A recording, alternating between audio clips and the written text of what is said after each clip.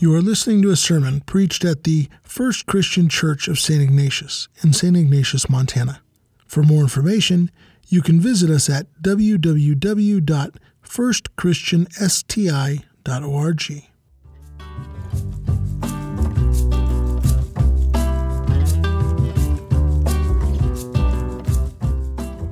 Good morning. Merry Christmas. It is great to see everybody here this morning. Glad you're able to brave the weather and be here to fellowship together. And yes, it is Christmas. Oh, please turn to John chapter 14. John chapter 14 is where we are today. Just a heads up, if you're accustomed to having all the scriptures, even the verses and everything printed out on the screen, that won't be happening today. All the references will be there that I usually put up, but not the scriptures themselves. So, and I did that not because I'm trying to make a point. I just did that because this week that's how that worked out better for me. So, be ready for that. You can look them up and follow along in your own Bible there. So, it is Christmas, and as Christmas has been approaching, there is a question that I'm sure many of you have either heard or asked or both. Have you got your Christmas shopping done yet? I mean, how many of you asked that of anybody else? No? A few of you. Okay. How many of you heard that from somebody else? Yeah. I mean, clear back in August, I think I heard that from someone. Got your Christmas shopping done yet? I don't even know what Christmas is in August. You know what I'm saying? Anyway. Now, if I ask that question right now, would some of you still say no? No? Oh, yeah, would you? You still say no. That's funny. Okay. And, it seems to be the way. You can tell me if this is true for you. Does your Christmas season get busier and busier each year? Well, maybe I'm talking to the wrong people here, but I think for a lot of people that's true. And a lot of people might find themselves having a more difficult time deciding what to get their family and friends for Christmas. Maybe you feel a little like the person who said this: 25 years ago, Christmas was not the burden that it is now. There was less haggling and weighing, less quid pro quo, less fatigue of body, less weariness of soul, and most of all, there was less loading up with trash. In an age where we become sensitized to the commercialization of Christmas and get kind of tired of it, I can understand that sentiment. Now, this quote, it seems like our modern perspective, I think. This quote came from a woman named Margaret DeLand in an article published in Harper's Bazaar magazine in 1904. Yeah, she said that more than 100 years ago. That's not new, is it? Yeah. Either she was ahead of her time, or there's always been a struggle between celebrating Christ's birth and being overwhelmed by Christmas. Kind of a balance, isn't it, sometimes, right? Celebrating Christ's birth, being overcome by Christmas. And, traditions of gift-giving vary among those who observe Christmas. How many of you typically open your presents on Christmas Day? I realize today might be anything. Typically on Christmas Day. Okay, all right. How many of you usually open your presents on Christmas Eve? Heathens? No, I'm just kidding. Yeah. Okay, and some, of course, some choose not to give gifts at all, which is perfectly fine, as it would be if you chose not to celebrate Christmas at all. It's not a Bible thing, but I don't think there's anything wrong with it. It's not commanded. We're doing it, but it's not something that we are so tied to that this defines us in our relationship with Christ. That's not Christmas, as has been pointed out over and over and over. JC and Ned in his prayers this morning, and the guys around the table. And I mean, you people know where the focus is, and I appreciate that. I do. I will say this, though. For those that do give gifts, it has been estimated that total spending on Christmas gifts this year in the United States alone will exceed $600 billion. Yeah. How would you like to have to wrap all those presents? No. As we have pointed out before, the Gospel of John doesn't have much to say about the birth of Jesus Christ. John chapter 1 verse 14 is about all there is. And the Word became flesh and dwelt among us. And we saw his glory. Glory is of the only begotten from the Father, full of grace and truth. And I love that because it's compact. I don't mind wise men and shepherds and angels, but I like that because it is compact, and yet it tells us the essentials. Christ came. Christ was born, right? And though our scripture today from John chapter 14, it is not the traditional Christmas story, it does tell us of someone giving gifts to someone else. That someone is Jesus. And in John chapter 14, we can identify at least 4 separate gifts that Jesus gives to his disciples. The title of today's message is Jesus Gives Gifts. We'll begin in John chapter 14, verse 1. Do not let your heart be troubled. Believe in God, believe also in me. This is Jesus speaking. In my Father's house are many dwelling places. If it were not so, I would have told you, for I go to prepare a place for you. If I go and prepare a place for you, I will come again and receive you to myself, that where I am, there you may be also. And you know the way where I'm going. Thomas said to him, Lord, we do not know where you are going. How do we know the way? Jesus said to him, I am the way and the truth and the life. No one comes to the Father but through me. Now, when we left Jesus and the disciples at the end of John chapter 13, Jesus had just announced that one of the 12 was going to betray him and that Peter was going to deny him 3 times before morning. You can understand why the disciples would have been troubled at that point. It's well known by them that there's a plot to put Jesus to death. Jesus himself has been speaking more and more openly about his coming death and also about the time when he will leave the disciples and not be with them bodily anymore. The next 24 hours, now putting ourselves in their place, thinking about it from their perspective, the next 24 hours are going to be potentially devastating to the 11 remaining disciples, and I say 11 remaining now that Judas Iscariot has left to betray Jesus. There's no changing what is about to happen. Judas will lead the authorities to the Garden of Gethsemane, where they will arrest Jesus. Jesus will be tried all through the night, during which time Peter will deny Jesus 3 times. Then they will see Jesus taken to Golgotha, or Calvary, nailed to a cross, and left there until he dies. At that point, just before the Sabbath begins, Jesus' body will be taken down from the cross and laid in a tomb. Now, for anybody else, that would be the absolute end of the story. We know, though, that it's not the end for Jesus. We know that. But his disciples won't know that for a few days still. They still have to experience all that, and they're still going to see all that. And so Jesus says, let not your heart be troubled. Well, there's a point to that. And Jesus gives them a way to deal with whatever anxiety they're feeling then or at any other time. And I think this is for us as well.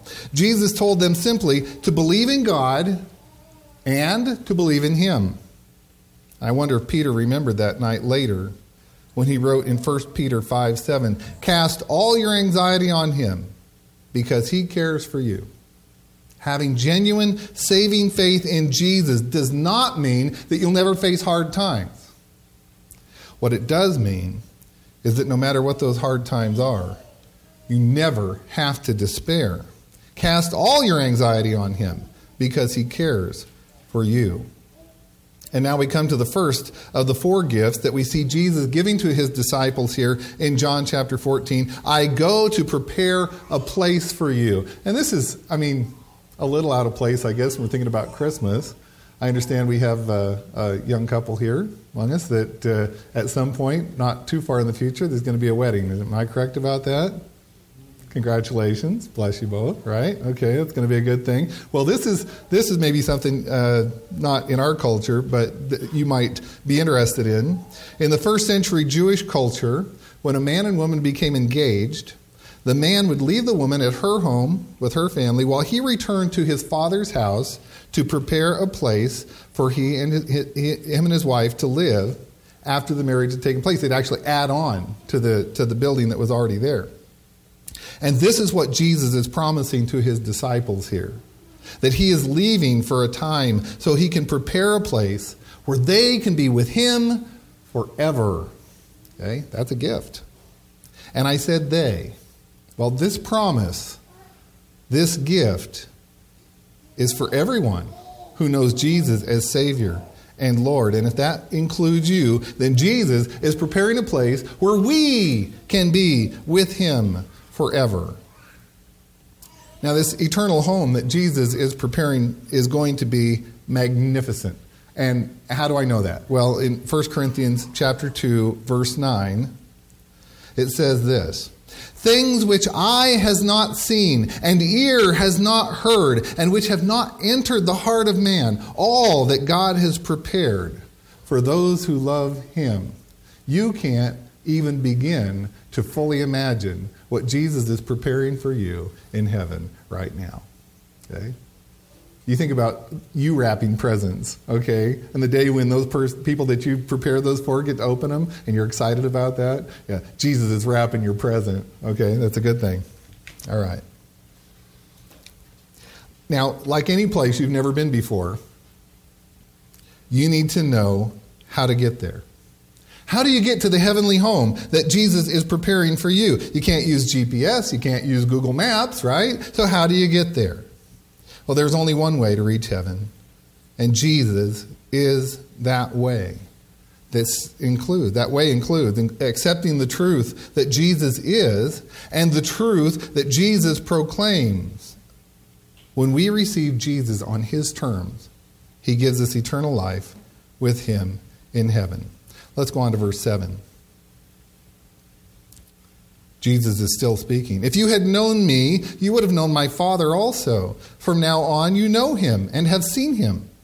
Philip said to him, Lord, show us the Father, and it is enough for us. Jesus said to him, have I been with you so long, and yet you have not come to know me, Philip?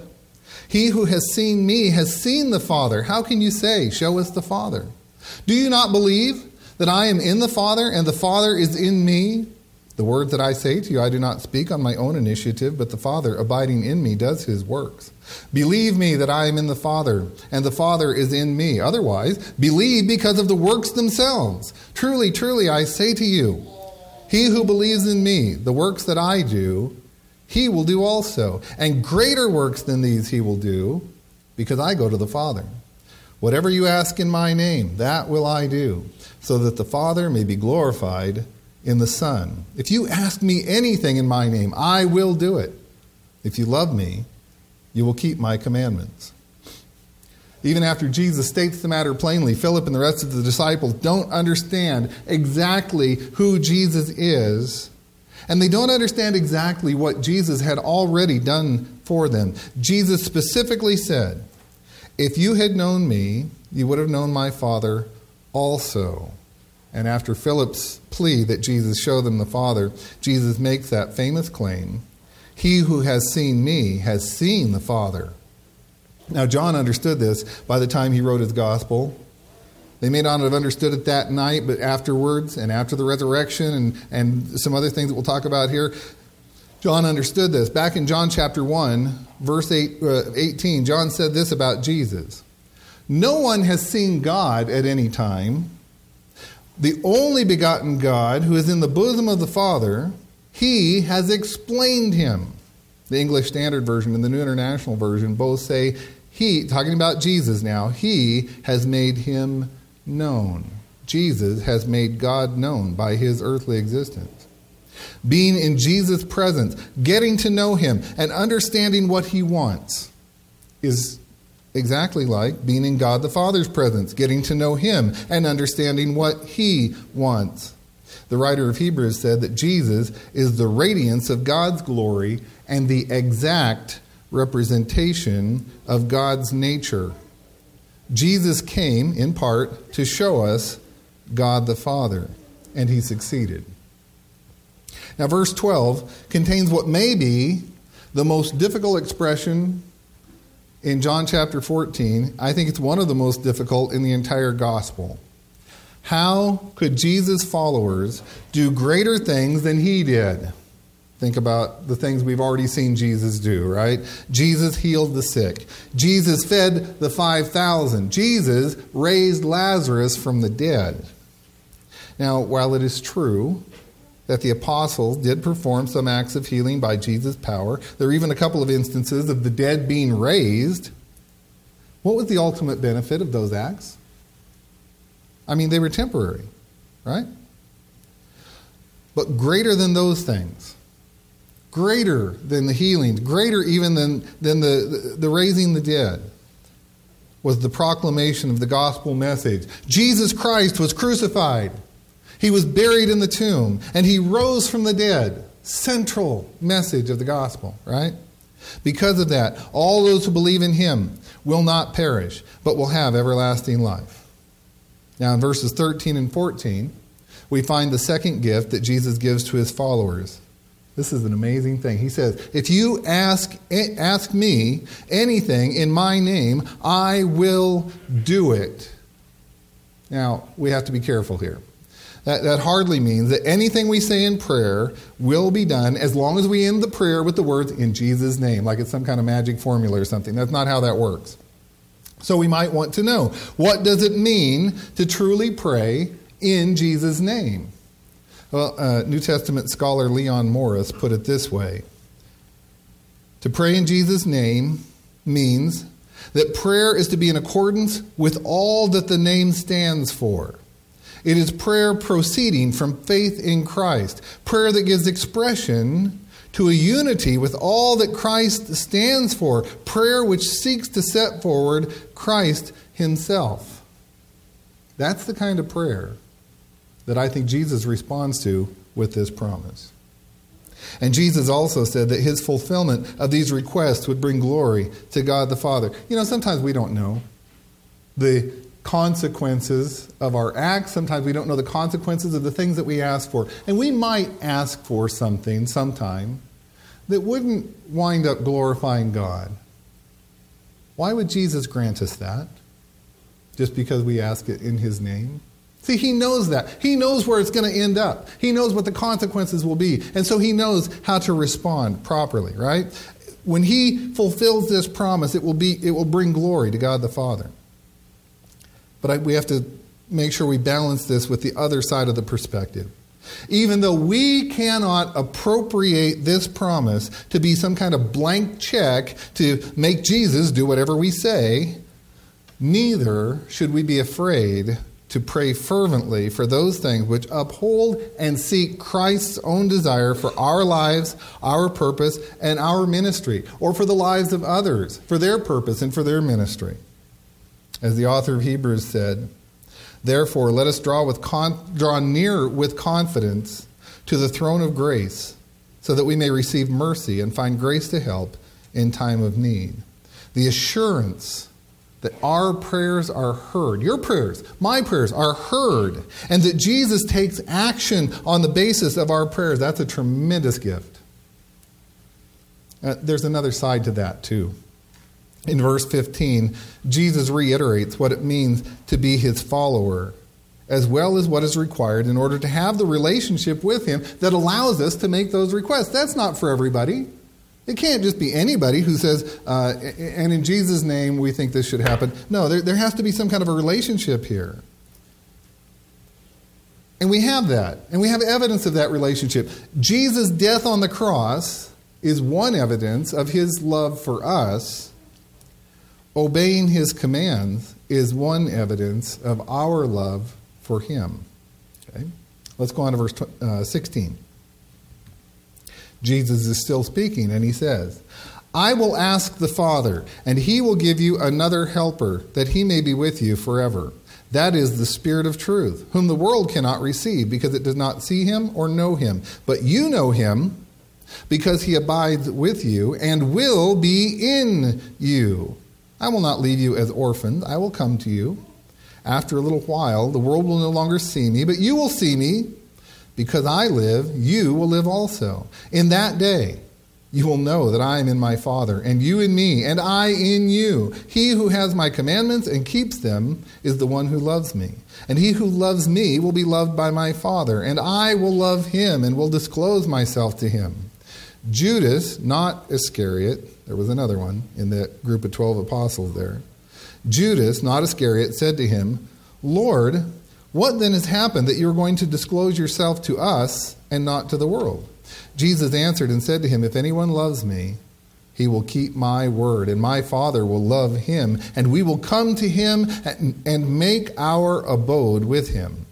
He who does not love me does not keep my words, and the word which you hear is not mine, but the Father's who sent me. These things I have spoken to you while abiding with you. But the Helper, the Holy Spirit, whom the Father will send in my name, he will teach you all things and bring to your remembrance all that I said to you. The third gift that Jesus gives his disciples here in this passage is the Holy Spirit. Acts chapter 2, verse 38 says that the gift of the Holy Spirit is promised to those believers in Jesus who repented of their sins and were baptized in the name of Jesus Christ. So who is this Holy Spirit? Well, we know him as the third person of God. He was present and active at creation, according to Genesis 1:2. But he's described here as a helper, or depending on your translation, an advocate or counselor. The Greek word is parakletos, and John is the only New Testament writer who uses this word. It means one who comes alongside of.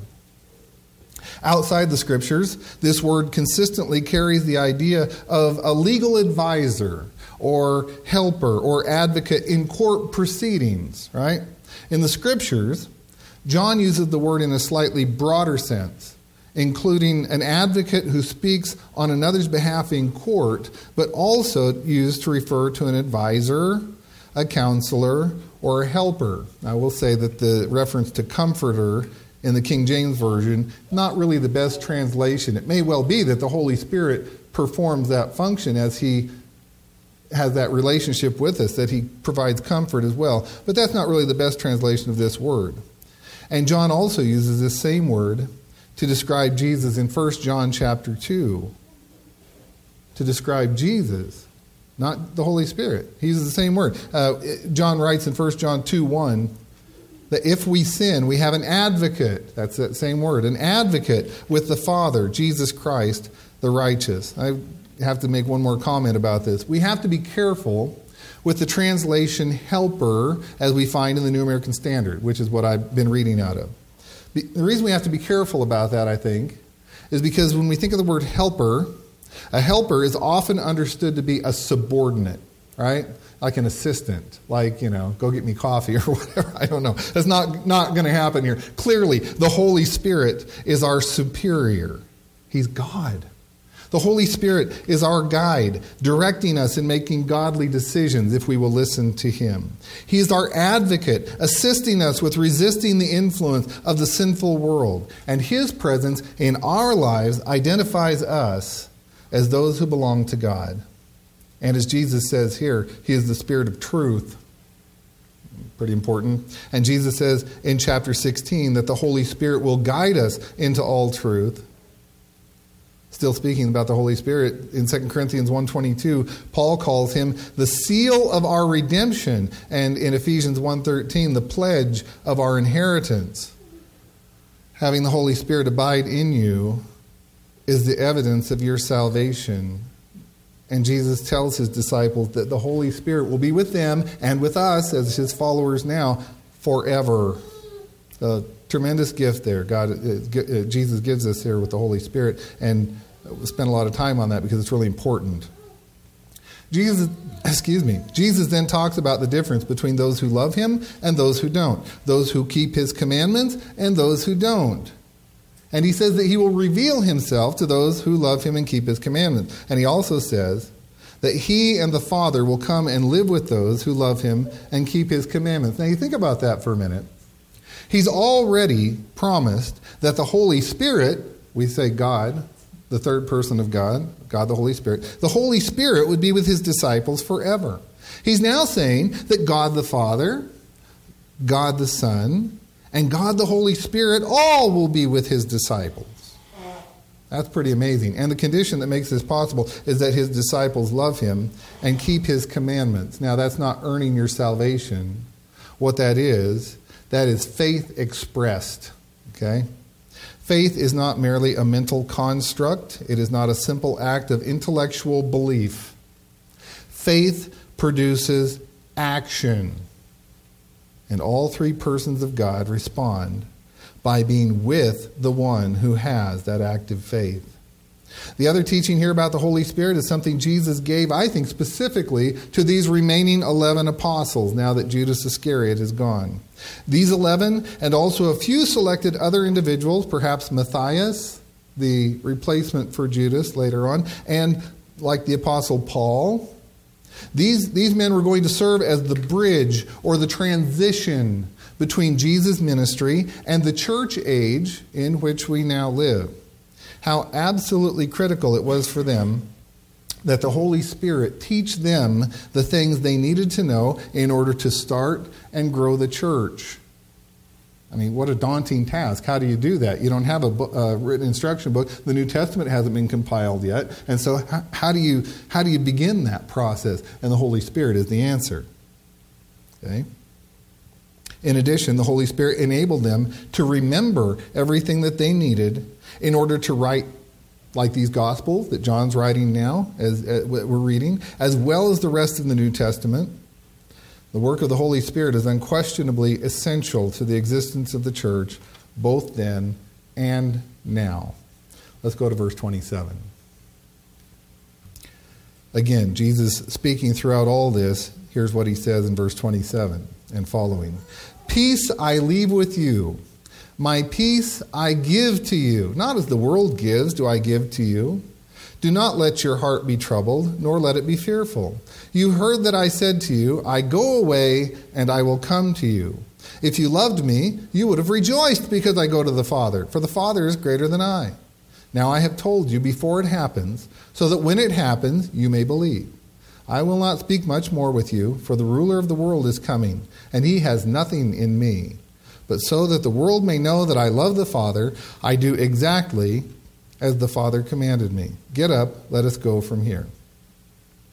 The fourth gift Jesus gives to his followers in John chapter 14 is peace.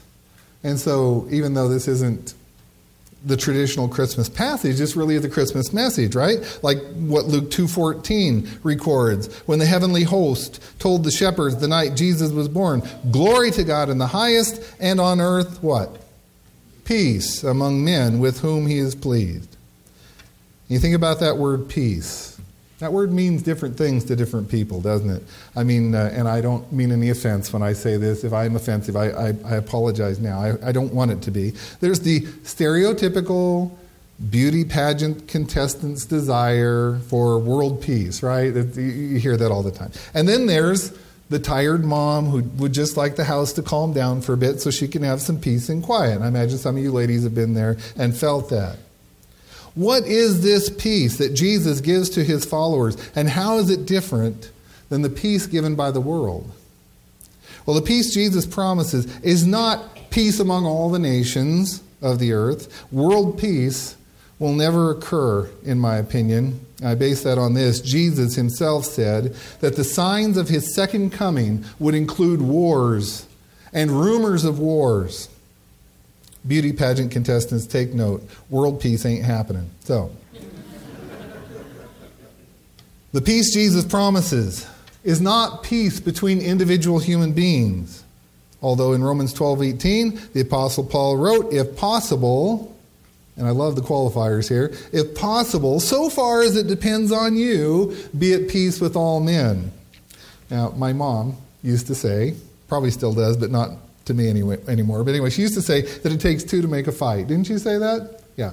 Now, Mom, pardon me if it sounds like I'm contradicting you. I'm not. It may sound that way, but I'm not doing that, right? I think it only takes one to make a fight. It takes two to make a fight interesting, okay? Yeah.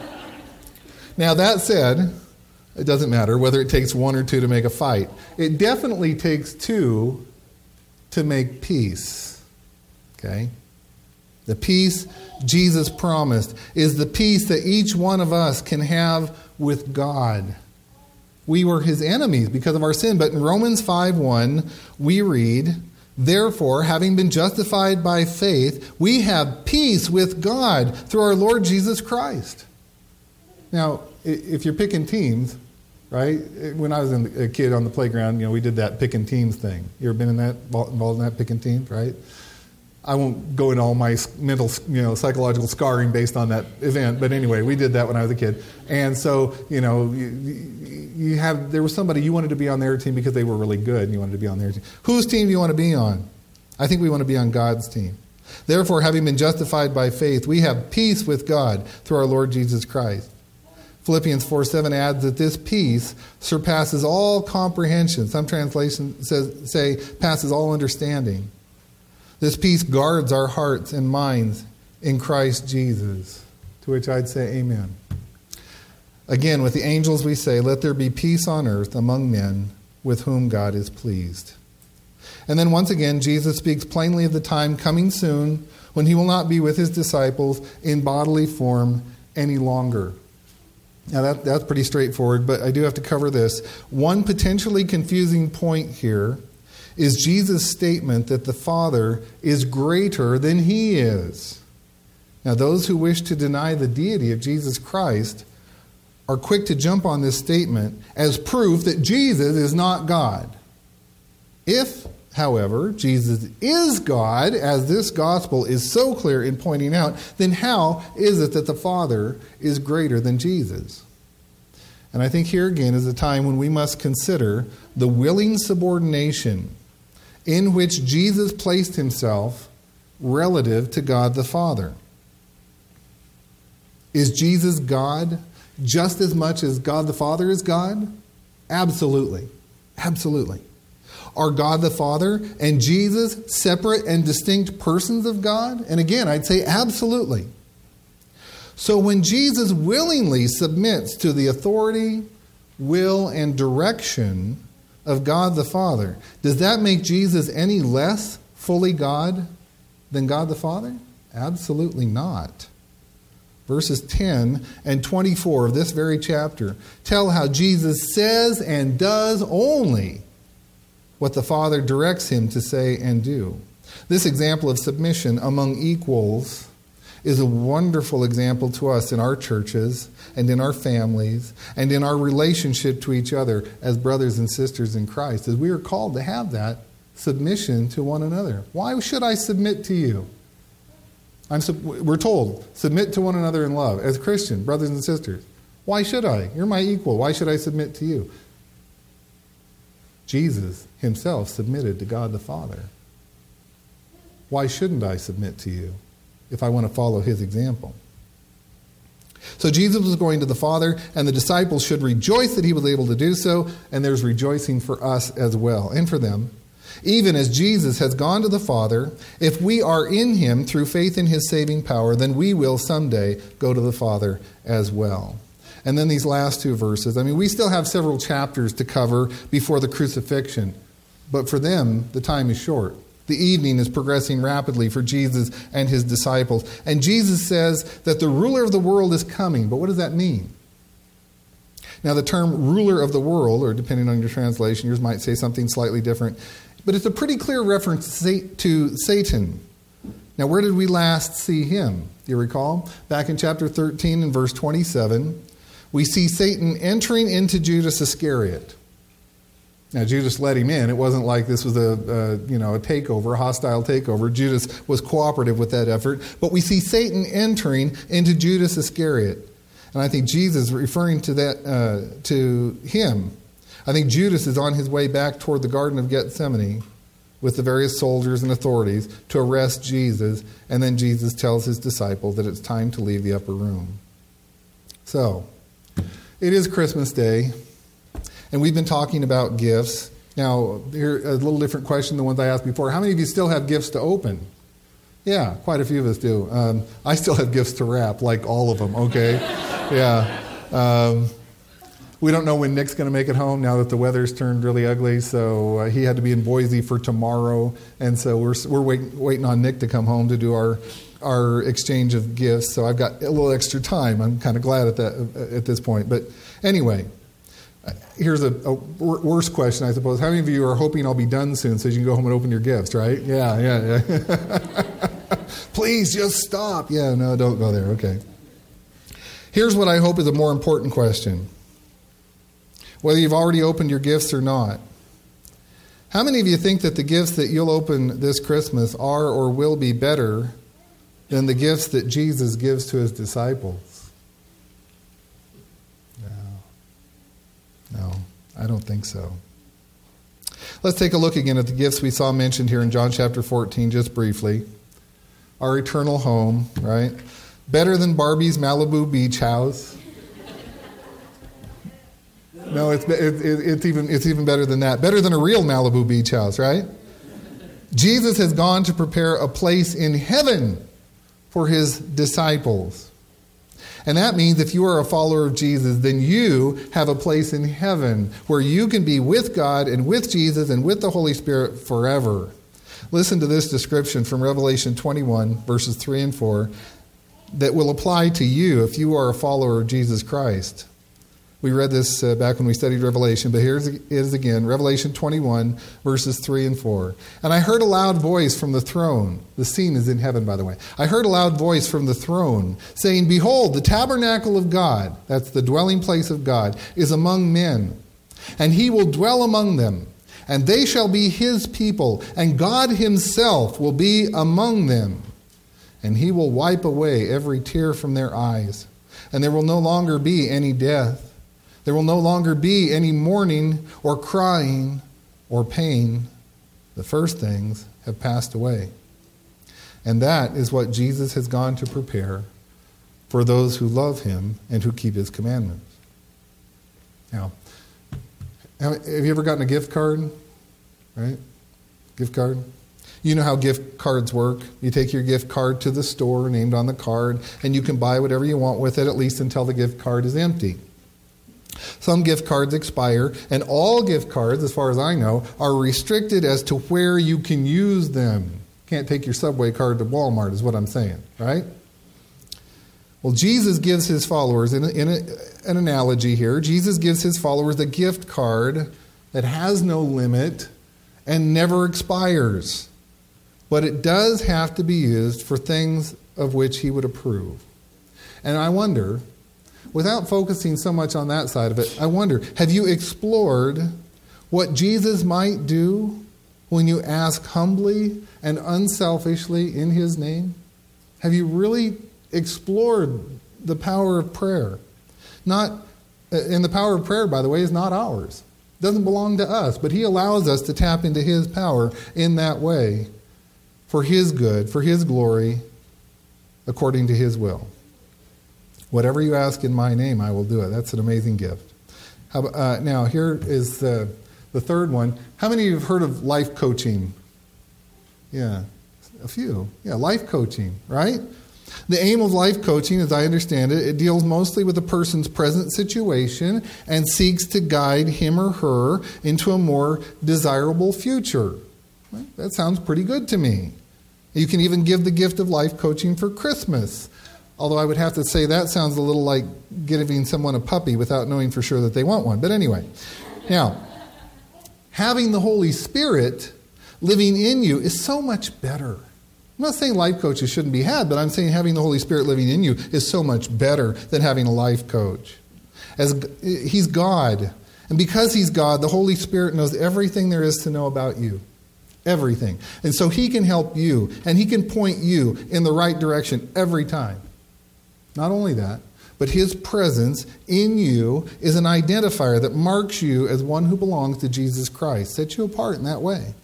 And something we didn't even talk about, it would take a whole other series of messages probably to cover this, but the Holy Spirit, you can read 1 Corinthians chapter 12, and you can read Romans chapter 12, you want to read about some of these things. The Holy Spirit has his own spiritual gifts that he gives to believers in whatever way he decides, in whatever measure, for whatever time, for the common good of all those who are in the church. Having the Holy Spirit, that's a pretty tremendous gift. And the last gift we looked at here was peace. I know that many people who are looking for a break from their hectic lives like to vacation at Christmas time. You know anybody that likes to vacation at Christmas time? Yeah, okay. I know people like that. And I get that. But I can give you at least two shortcomings that vacations have. And of course, the first one is they don't last forever, right? Why don't they last forever? Well, you can't afford it. And after a while, people tend to get bored, even with vacations, right? But for me, and if I'm displaying more about myself than you want to know, I apologize for that. But the second shortcoming of the vacation is you don't get anything done while you're on vacation. Have you noticed that, right? Okay. That may sound like the whole point of having a vacation, but I really don't like coming back from a vacation and being even more behind than I was when I left. I really don't like that feeling, you know? In contrast, the peace that Jesus gives us is permanent. It's not like a vacation. It's something you can always have. Always. In every circumstance. And we can experience it and still fulfill our God-given purpose at the same time. You don't have to put everything else on hold to have the peace of Christ in you. Okay? You can still do what he wants you to do in every other way. In Christ, we can be at peace with God instead of being his enemies because of our sin. And so, for those of you who are Christians, these are your gifts.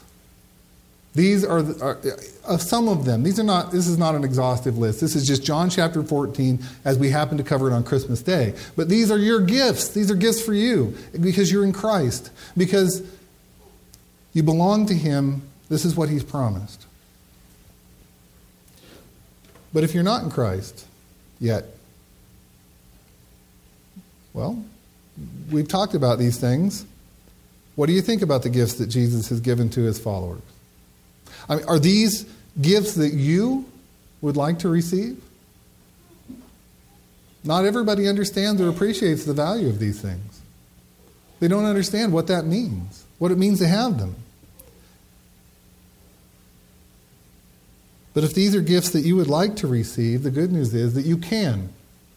You can receive them, all of them, if you're a true disciple of Jesus. God offers you these amazing gifts, and here it is on Christmas Day. I wonder if you would consider offering him the gift of you. If you would ask Jesus to be your Lord and Savior today, please come forward as we stand and sing our invitation song. We'll sing it twice through.